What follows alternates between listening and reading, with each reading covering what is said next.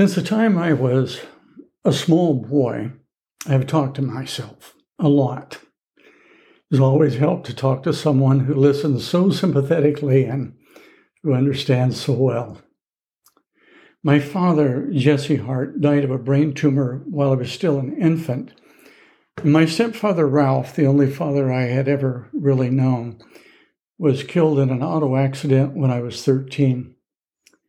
His death was the collapse of my world, the end of the world as I knew it. Sometimes in the late evenings, sad and lonely, I would walk up and down the country road that ran in front of our little ramshackle house, talking to myself, mainly in a dark language about how everything in this world, in the end, comes to absolutely nothing. I was, I guess, an adolescent existentialist before ever hearing that word or knowing what it meant. I realize now, of course, that I was alone only in the sense that I was alone with the alone with God, so that in all my soul talk, although I didn't know it at the time, I was really praying. Now, here I sit, a solitary old man in this room, talking to myself, pondering, praying, reflecting on some of the things I have learned or think that I have learned, some of the essential convictions that have taken root and formed deep in me since beginning my long ago walk on Lahore Road. So in the end, this series will be, in the words of the apostle, the reason for the hope within me. One of the first things I think I have discovered, not necessarily first in chronology, but certainly among a number of first in importance, is the significance of what scholars call epistemology, a big word simply meaning the science of knowing, the knowledge of knowledge, how we know what we know or how we know what we think we know. Jennifer Nagel, professor of philosophy at the University of Toronto, makes this right-on observation in her excellent little book, Knowledge, a Very Short Introduction. She says, the hunt for knowledge has never been easier. Hard questions can be answered with a few keystrokes. Our individual powers of memory, perception, and reasoning can be double-checked by distant friends and experts with minimum effort. But these new advantages don't always protect us, she says, from an old problem. If knowledge is so easy to get, so is mere opinion, and it can be hard to spot the difference. A website that looks trustworthy can be quite biased. World-renowned authorities can follow misleading evidence down the wrong track. Illusions can distort what we ourselves seem to see, hear, or remember. What at first seems like knowledge can turn out to be something less than the real thing. Reflecting on the nature of inquiry, we can find ourselves wondering exactly what this real thing might be. What is real knowledge? How are we able to know anything at all? These questions are ancient ones, writes Nagel, and the branch of philosophy dedicated to answering them is epistemology. The epistemology of the Western world, and to which I was born,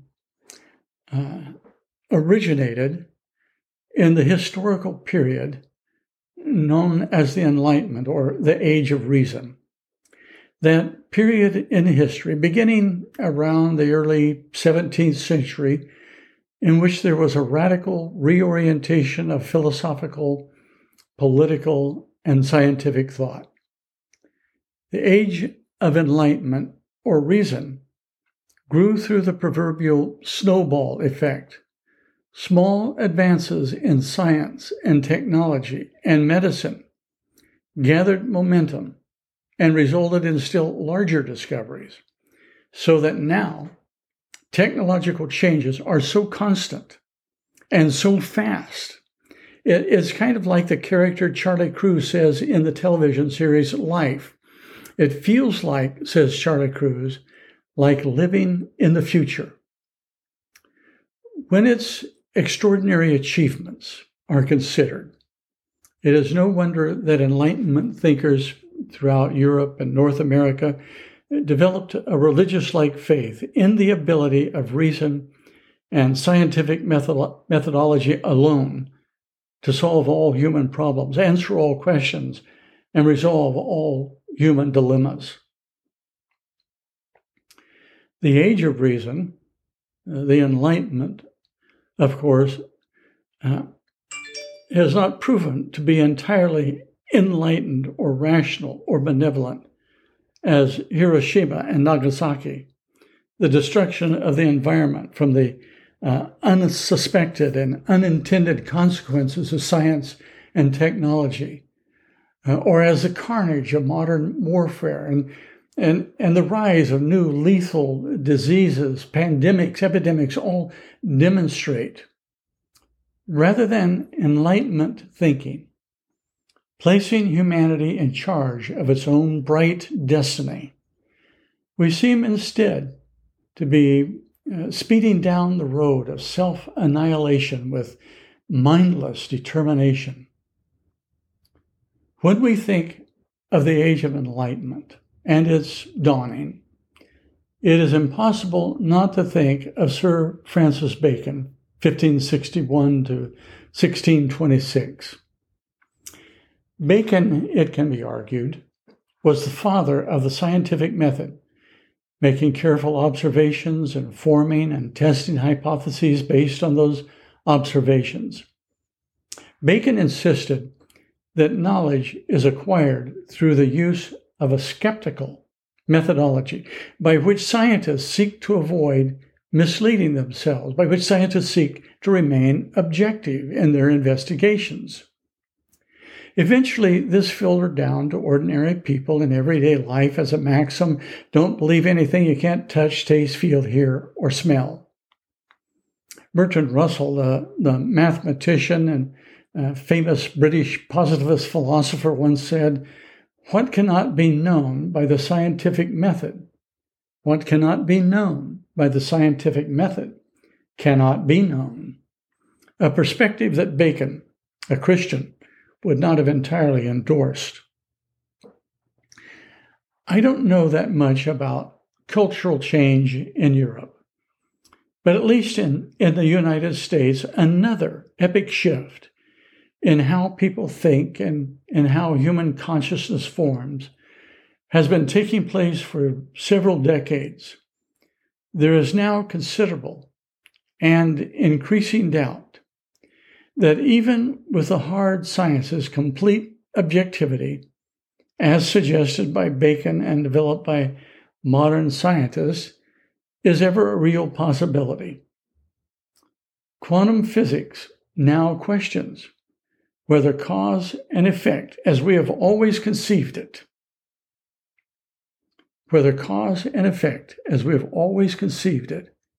really exist.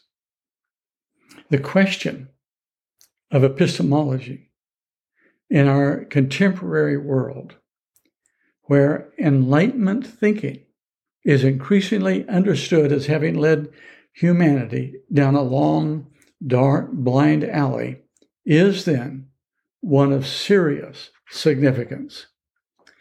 Michael Polanyi, the modern scientist and thinker who made important theoretical contributions to physical chemistry, economics, and philosophy, argued that the sort of positivism which grew out of the Enlightenment, the idea that information derived from our senses and interpreted through reason and logic forms the exclusive source of all certain knowledge, is a false account of knowing, of epistemology.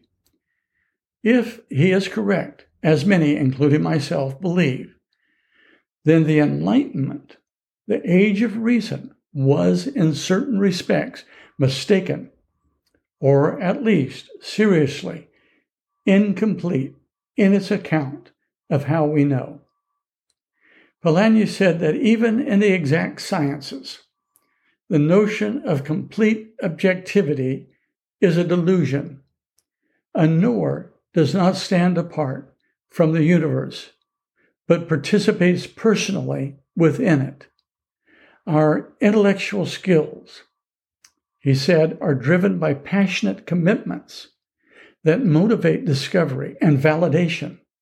Polanyi thought that a great scientist not only identifies patterns, but also, often unaware, chooses the significant questions likely to lead to a successful explanation of those patterns or the resolution of a problem. So he noted that Copernicus arrived at the Earth's true relation to the sun, not as a consequence of following a mechanical method, but by the greater ascetical satisfaction Copernicus felt from seeing the universe from the perspective of the sun rather than that of the Earth. The knower does not stand apart from the universe, but participates personally within it. Or there is Heisenberg's uncertainty principle that somehow the observer actually affects the location and velocity measurements of subatomic particles. Such a notion is mind-boggling, both in its mechanics and in its philosophical implications. There are a number of reasons for not simply the difficulty, but the impossibility of achieving complete objectivity. But one of the most serious and obvious is that traces of personal bias are always a distorting factor. As the great French philosopher of the 20th century, Paul Ricoeur, noted, there is no philosophy without presuppositions.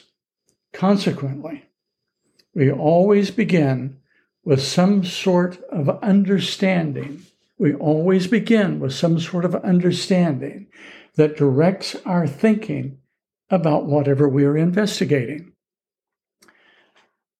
If I understand a miracle as that which overturns or contradicts or defies the laws of nature, my investigation of miracles will lead to an entirely different set of conclusions than if I understand miracle in its biblical sense as that which astounds, and in that astonishment points away from itself to the reality of God. In both cases, I am personally bound up in the inquiry, and in neither orientation is there anything like the kind of complete objectivity the Enlightenment envisioned or hoped for. That sort of objectivity is simply a delusion. What is emerging in our postmodern world, then, is a way of thinking, an understanding of epistemology that is not a rejection of scientific methodology or of reason and logic or of good evidential procedures, but that transcends them in recognizing ancient wisdom as a valid and legitimate path to knowledge. What thinkers like Michael Polanyi, as a highly respected scientist, and Abraham Maslow as one of the most often cited psychologists in the 20th century and a researcher, and the brilliant French philosopher Paul Ricoeur all came to was that the Western world has become lost in an epistemological desert, a waterless land of criticism, meaning, of course, criticism not as negativity or as mere disapproval, maybe unreasonable disapproval, but as a thoughtful judgment based on the merits and faults of something, the way we think, the way we evaluate, the way we critique and analyze is far more complex and often far more flawed than we imagine. In The Hitchhiker's Guide to the Galaxy, a book and later a movie of wonderful satire, irony, and humor. It is explained to Arthur Dent, the hitchhiker from Earth, that he needs to put a babblefish in his ear. This will enable him, or anyone with a babblefish in his or her ear, to understand instantly anything said in any form of language throughout the universe. That something as mind-boggling useful as the babblefish could have simply evolved over time by chance has strangely and weirdly enough become, according to the Hitchhiker's Guide to the Universe, the basis of a galactic argument that God does not exist. The argument goes like this. I refuse to prove that I exist, says God, for proof denies faith, and without faith I am nothing. But, says man, the babblefish is a dead giveaway, isn't it? It could not have evolved by chance. It proves you exist, so by your own argument, you don't. Oh dear, says God, I hadn't thought of that, and promptly vanishes in a puff of logic. This, I think, points to one of the difficulties with the basic Enlightenment approach to the search for knowledge. And that is, it has turned out to be reductionistic. In many ways, it has been more advantageous, more fruitful in the pursuit of technological and scientific knowledge, but narrower and shallower in the quest for the transcendent. The more sophisticated, analytical, and refined theology and philosophy have become, the more abstract, obscure, and divorced from real life and common sense they are. Thinking in abstractions that grow ever more abstract, and in meticulous analysis it becomes mere speculation.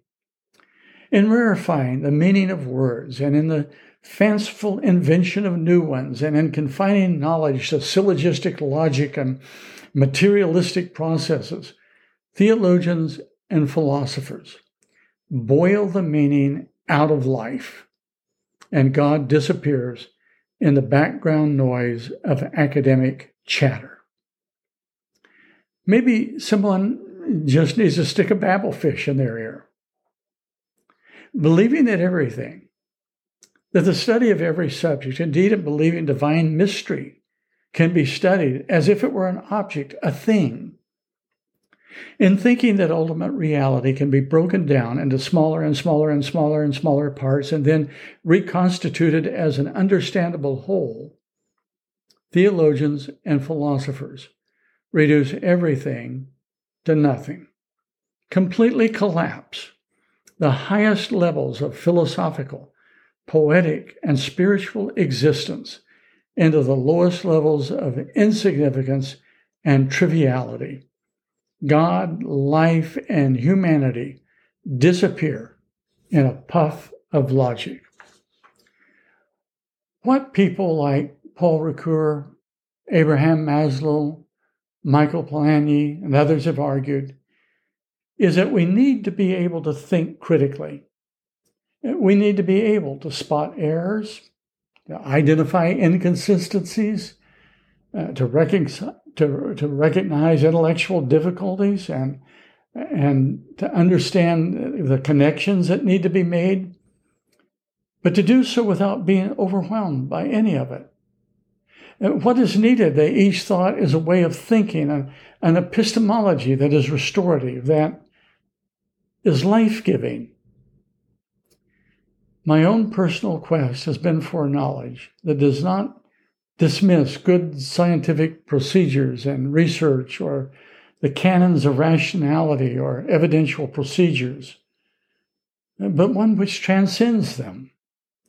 So in the next episode, I hope to begin with what Paul Ricoeur called post-critical thinking, a way of thinking, an approach, a way of interpreting life and reality and biblical texts that leads to what he intriguingly called the second naivete.